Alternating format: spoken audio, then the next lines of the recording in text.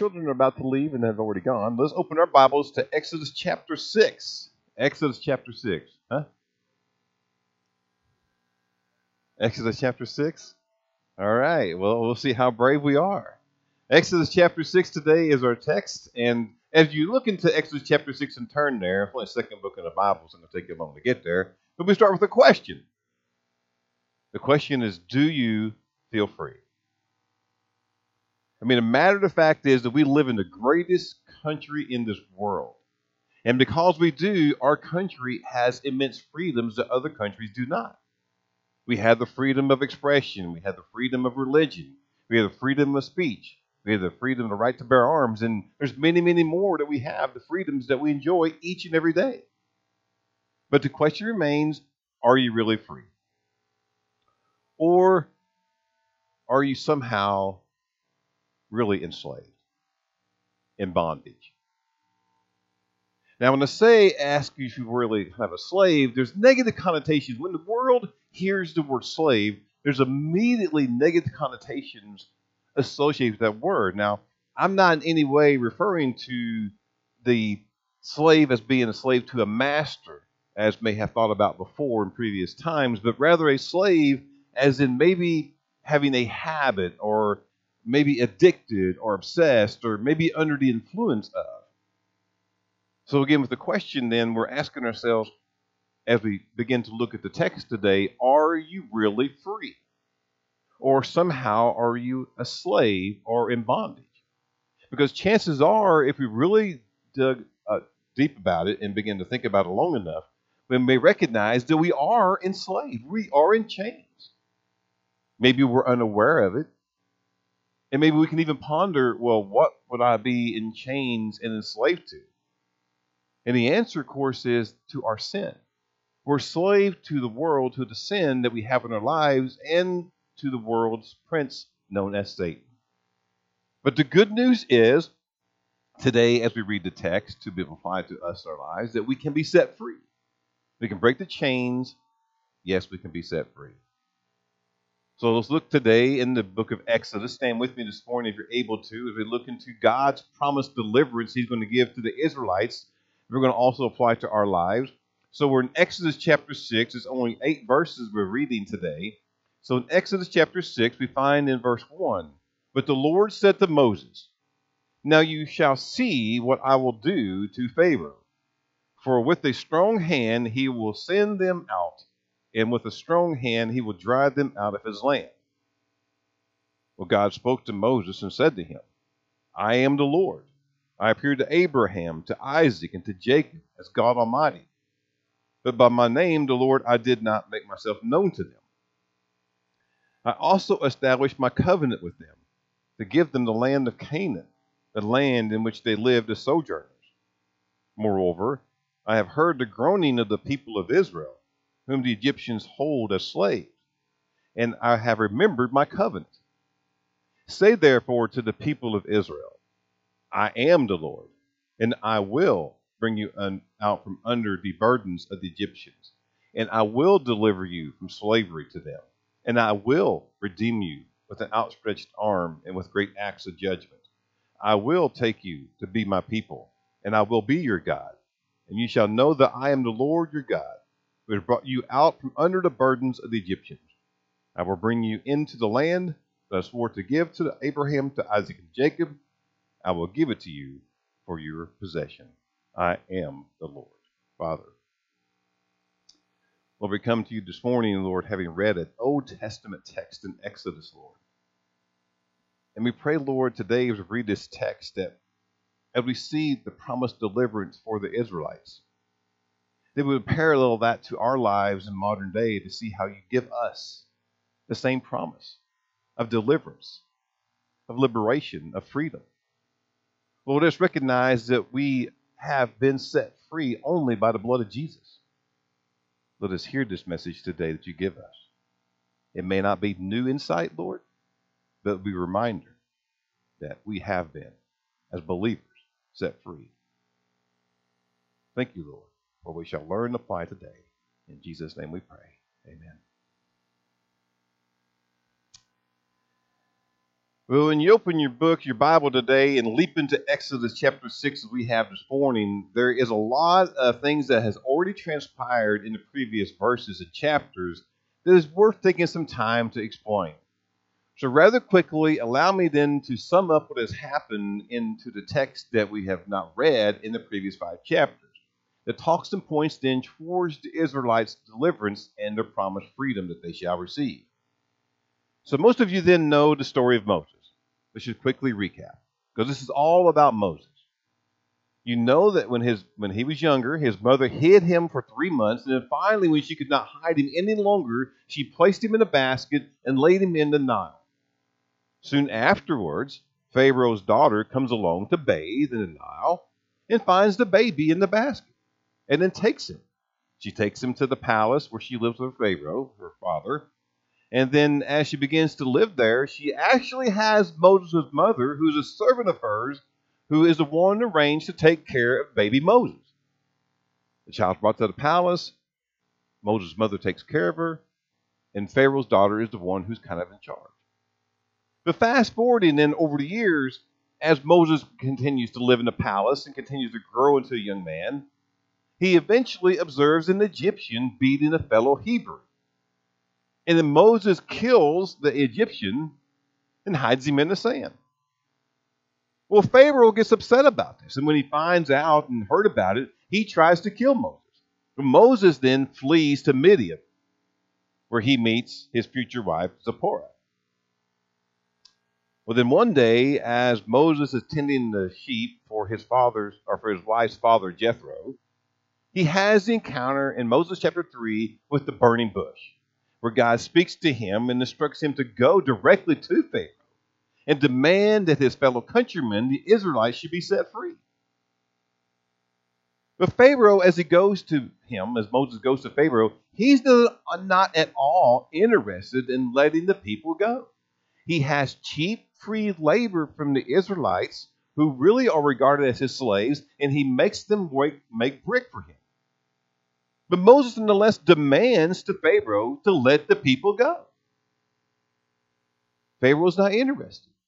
Moses still makes it a demand to be known. And then Pharaoh says the people are not going to go. And he makes it harder actually for the people to make the brick, but taking away their supplies, making them get their own stuff to make the brick. It gets more intense as Moses tries to convince Pharaoh to let the people go. So Pharaoh's not letting them go. It only gets harder for his fellow countrymen, which then leads Moses to begin to question God on how and when the people will let go. He's not sure if it will happen, So he turns to God and begins to question, how will this happen? Is it going to happen? And it takes us then, as all that's occurred, to chapter 6. And now God responds to Moses. As Moses is questioning God about how and when it will happen to let the people go, God responds to Moses in chapter 6, in verse 1. He says, now you shall see what I will do to Pharaoh. With a strong hand, he will send them out. With a strong hand, he will drive them out of his land. Notice the verse 1 is written for God's answer to Moses that the people will be set free. It's a promise that God will keep. Notice that God says, I will, and then also emphasize the fact that he said Pharaoh will. He will. God made a promise, he will deliver. But notice in verses 2 through 5 that after God made his promise that he will let the people go, in verses 2 through 4 particularly, he is affirming, yes, I can do that because I am the Lord. I am God. I am the God of Abraham, of Isaac, and of Jacob, of which he made a covenant to give them the land of Canaan. Notice even in verse 5 that God informs Moses that he has heard the groaning of the people, and he has remembered his covenant, which means then that he has not forgotten his people and the promise he made to the forefathers. God makes it clear, even within the first 5 verses, that he will set his people free, that God will, in his own way, in his own timing, it is a promise, and he will deliver. But then it's emphasized even more in verses 6 through 8. Notice in verses 6 through 8 that once again, God directly tells Moses to go tell the people they will be set free. God personally guarantees that his chosen people, the Israelite nation, will be set free. They will be removed from the burdens of the Egyptians, as mentioned in verses 6 and 7. They will be delivered from the slavery, as mentioned in verse 6. Other translations you may have in front of you may word it slightly different. It may say, bring you out from under the yoke, or free you from being slaves, or get rid of the bondage. But whatever translation you prefer, the end result is the same. God will give them their freedom, rid them from their bondage, remove the burden. God will. God will. Notice again, I'm placing emphasis on the fact that God will. And then why shouldn't I be? Look at the text once more. In fact, look at it. You will find, you look in verses 6 through 8, probably the one to emphasize here, to certainly know that God will. Notice that 7 times, I've got it bold and underlined. 7 times God says, I will. I will. I will. 7 times. You think there's any doubt that he is now? Moses was questioning it. He didn't understand how it will happen. He understood initially the command to go to Pharaoh and say, let the people go. Pharaoh wouldn't do it. So Moses couldn't figure out how it was going to happen. In fact, it got harder for his countrymen. But then God abundantly makes it clear, I will. It's going to happen. I promise you, I will deliver.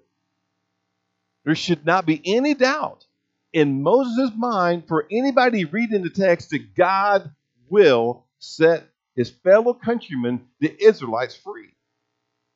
7 times the words, I will, in 3 verses. I always find it interesting that it was 7. It's not 5. It's not 6. It's not 8. It was 7. I mean, I kind of like it when numbers kind of come together for a hidden part of Revelation in the text. I mean, 7 is often used in the Bible, sometimes suggested as the completeness of God, and how man is a 6 and always falling short of God and his expectations. So 7 times, God said, I will. Essentially, what we find here then within the text that was happening in Exodus chapter 6 is a theme we can find with the book of Exodus. And the theme then is one of redemption. More specifically for the Israelites is redemption, of course, out of slavery, out of the bondage that you're in with Pharaoh. God has clearly told Moses to let the people know they will be set free. Deliverance, liberation, it will occur. Redemption will happen for the people. And then it shouldn't surprise us as we make a parallel then from what's happened in Exodus chapter 6 to our lives, that it's exactly the same for you and for me. I mean, think about our lives and as believers and Christians. I mean, isn't it true in our lives as believers, as Christians, that God blesses us with redemption? He offers us freedom, liberation, and deliverance. I mean, the disciple whom Jesus loved, known as John, wrote the words of our Lord that confirms our deliverance and our freedom. Look with me in John chapter 8, verses 31 through 36. Jesus said to the Jews who believed him, if you abide in my word, you are truly my disciples. Look in verse 32. And you will know the truth, and the truth will set you free. Well, they answered him, we are offspring of Abraham and have never been enslaved to anyone. How is it that you say you'll become free? Jesus answered them, truly, truly, I say to you, everyone who practices sin is a slave to sin. The slave does not remain in the house forever. The Son remains forever. So if the Son sets you free, you will be free indeed. Notice how verse 32 and verse 36 affirms our deliverance, our freedom. But notice as you go back and look at verse 32 and 33, 36, there's one word, it hinges upon one thing, upon knowing the truth. Well, what is truth? I mean, what is Jesus referring to here by the truth? Well, that's the question we need to answer to make sure we understand. So before we answer, recognize then the secular definition of truth, which is in three parts. A, truth is the quality or state of being true. Or secondly, that which is true or in accordance with fact or reality. And then finally, a fact or belief that is accepted as true. I read those last week, and I'm looking at it even this morning, and you're looking at it behind me and seeing the secular definition of truth. I'm thinking, those are meaningless. It's junk. It doesn't tell me anything. I mean, what is it? The quality or state of being true? What does that mean? To me, it means absolutely nothing. So it didn't help me. But looking at a secular definition of truth, it doesn't help me at all. And the fact really is then that, unfortunately, today, well, everyone just has their own definition of truth, or their own version of truth. It's postmodernism at its best. That what I think is true, and what you think is true is also true. It's all relative. And we're left then with really no truth, and then certainly no absolute truth. That's what happens today. What you want to believe is true. I mean, Tom can believe the Cubs are truly the best. And I would strongly disagree, saying he's lost his mind. But if he wants to believe that truth, that's okay. I can believe the truth that maybe the Colts win a Super Bowl. I'm maybe whack thinking that's going to happen. But it's the truth I want to believe. So what I want to believe is true, what he wants to believe is true, what all of us want to believe is true. It just works that way. It's relative truth in modern day. No truth and no absolute truth. Then a lot of people think then, well, that's just a modern day phenomenon. It hasn't always been that way. And maybe to some extent it hasn't always been that way. But people questioning truth has been happening for years and years and years. Recall Pilate struggled with truth. After Jesus had been betrayed and led into the Garden of Gethsemane and then captured there, he was subsequently put on trial with the Sanhedrin. Of course, they find him guilty of blasphemy and then brought him to Pilate for punishment. But Pilate, having dealt with the Jewish leaders in previous occasions, he's not really quick to judge Jesus. In John 18:29, Pilate asked Caiaphas, the high priest, and the Pharisees, he asked, "What accusation do you bring against this man?" Of course, Caiaphas and the leaders argue and insist that Jesus has blasphemed the name of God and thereby doing that deserves death. Further, they say Jesus states he is a king, which betrays any loyalty he may have to Caesar. So then Pilate, at least a bit curious and maybe very cautious now, directly asked Jesus in verse 33, "Are you the king of the Jews?" And when Jesus responds in the following verse, "Do you say this of your own accord, or do others say it to you about me?" And he continues in verse 36 and says, "My kingdom is not of this world. If my kingdom were of this world, my servants would have been fighting, that I might not be delivered over to the Jews. But my kingdom is not from this world." When Pilate hears that, verse 37, he responds, "So you say you are a king?" Jesus answered him now and said, "You say that I am a king. For this purpose I was born, and for this purpose I have come into the world, to bear witness to the truth. Everyone who hears of this truth listens to my voice." Of course, Pilate, completely perplexed now, asked in verse 38, "What is truth?" The fact is that people today are still asking what is truth. And then they make their own version of what they want truth to be. But there is truth. We need to understand that people need to hear today there is truth and there is absolute truth. And it is exactly what Jesus is referring to. What is absolute truth that Jesus is referring to? In the most simplistic terms, in very simple terms, Jesus is saying that God is truth. Now, Jesus said it slightly different. In John 14:6, he said, I am the way, the truth, and the life. No one comes to the Father except through me. Now, the Apostle John knew of this truth. So the question we need to be asking ourselves today is, do we also know this truth? Because the world today doesn't seem to know this truth. But we as believers have certainly got to know this is the truth. Jesus is truth. Remember the words he said in verse 32 of chapter 8. You will know the truth, and the truth will set you free. If the Son sets you free, you're free indeed. That is all true. The truth will set you free. It's Jesus. Now, when it comes to truth written in the Word of God, arguably no more person than John speaks the truth in the Bible.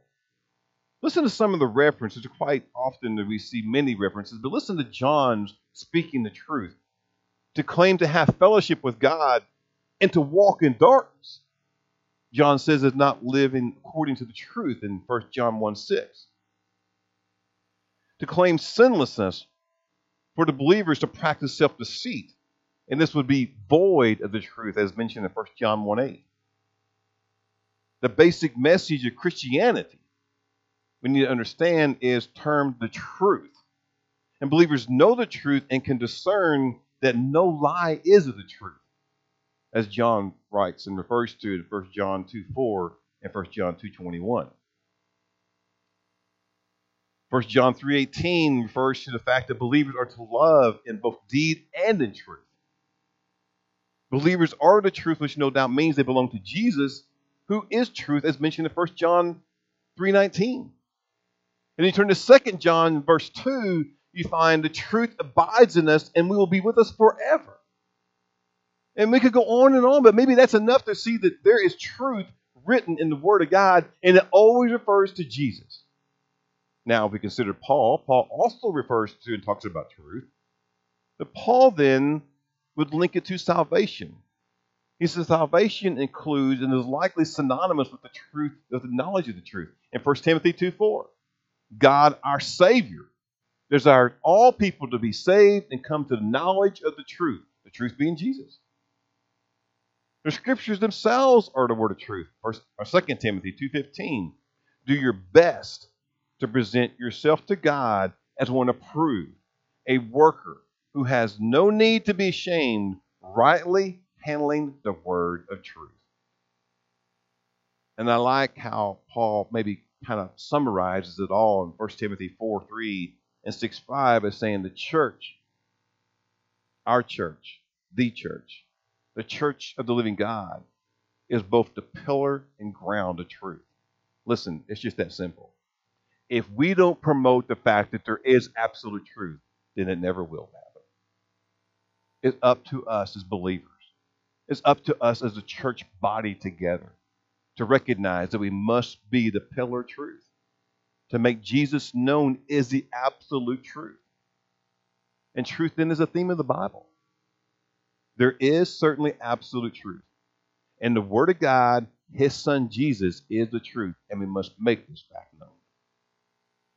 So again, it should be no surprise for any of us this morning to learn that this truth of Jesus sets us free. That He offers every one of us, every person indeed, He offers the freedom, the liberation, and the deliverance. So many people are looking to be set free, but yet are in bondage. They even recognizing that they are. But Jesus and Jesus alone really can deliver and liberate and free. It is Jesus. He is the truth, the way, and the life. And indeed, no one comes to the Father. No one should see the heavenly realm except through Jesus. Now, as we say that and recognize that, let us also recognize this, that there yet then is another seeking to keep us in slavery, to the bondage and the sin of the world. Of course, we know it's the prince of the world, Satan, our adversary, our enemy. The enemy, Satan himself. Remember 1 Peter chapter 5, verse 8. The devil prowls around like a roaring lion, looking for his next victim to devour. I mean, it's fact, and although you may not see him literally, that Satan himself goes to and fro among the earth, trying his very best to convince even you as believers, even Christians, tries to convince them that they are not free. What does the enemy try to tell us about our freedom, about our promise of deliverance and salvation? He tries to tell us, you're not good enough for that. Jesus really didn't die for you. You're not worthy. You're not important enough. He tries his very best to convince all people, even Christians today, he tries to convince them they're not worthy. They're not important enough. Jesus didn't die for you. There's no truth in that. So in essence, what we see then, unfortunately today, is that Satan has a grip upon many people in the world today. And make no mistake, he's trying his very best to keep you enslaved. He's literally trying to chain you up to keep you within his grip. It's interesting that contemporary Christian music artist Chris Tomlin added to the classic song Amazing Grace the reference to how we are in chains. If you know the song Amazing Grace, Chris Tomlin added, "My chains are gone, I've been set free. My God, my Savior, has ransomed me. And like a flood, his mercy reigns, unending love, amazing grace." But he said, my chains are gone. The chains are only gone by the fact that Jesus has set us free and broke those chains.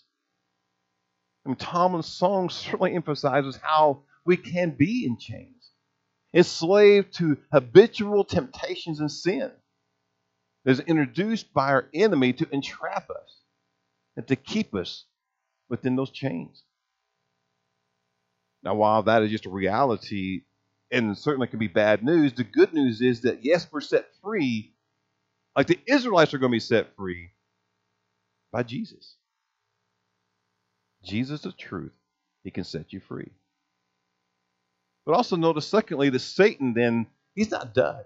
He will tempt you with rosy, comfortable, and enriching environments to keep you enslaved. Now, as we say that, we must recognize this, first and foremost, that in our lives, we're not going to be doing maybe the hard time that the Israelites are facing. I mean, I worked in a chicken plant for 25 years, and I don't wish that anybody would ever do that, okay? It's not hard labor, but it's menial stuff, and it's just stuff I don't want. It's just petty stuff. But the Israelites were making bricks. Who wants to go out and make bricks today? To me, that would be, if I had to go out and make a bunch of bricks like the Israelites are doing, I think that'd be in hard labor.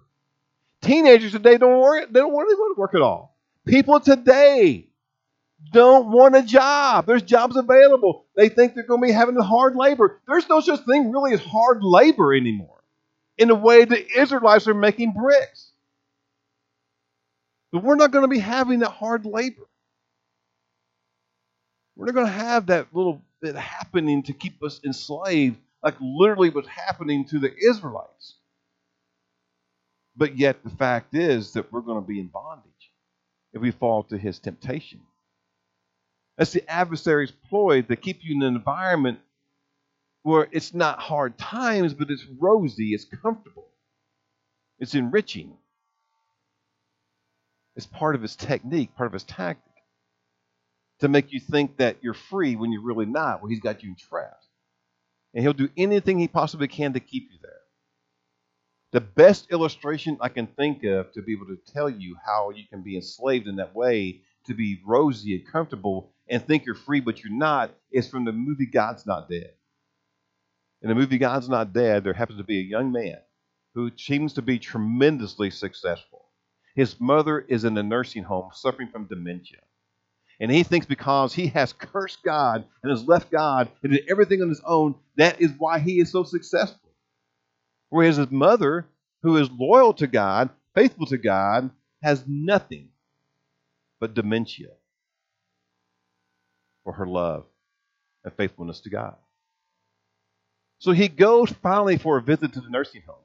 thinking that he's high and mighty and all that kind of stuff, and he's so much better than his mother, and he's done all this stuff on his own, and he's had this rosy, comfortable, enriching life that he has done. And so the mother tells him this.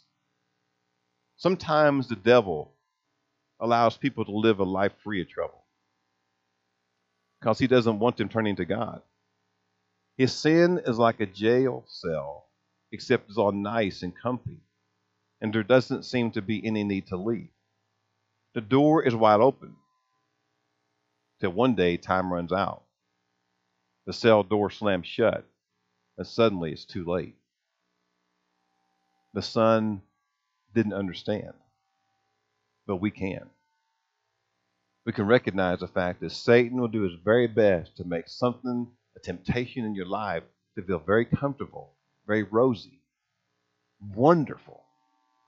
And he'll just kind of leave that jail cell open for us to go back and forth, where he still keeps us in chains and enslaved to that temptation. We don't need to get too comfortable into whatever sin we may partake in. We don't need to see this as an open door prison in which we're going in and out of. As Satan is doing his very best to trap you. And sometimes we fall to that trap, which means we're no longer free. But remember that God has set you free through his son Jesus. The most important truth you need to hear this morning is that Jesus accepts you as you are. He has come to rescue you. He has come to set you free, to break the chains, to release you from the grip that Satan wants to have upon you, from the bondage he's trying to put you in. In the verses today in Exodus chapter 6, we examine that the Israelites were having a hard time of making brick. They were enslaved to Pharaoh and to the Egyptians. But God kept his promise and will set the people free. And he keeps the same promise with you and with me.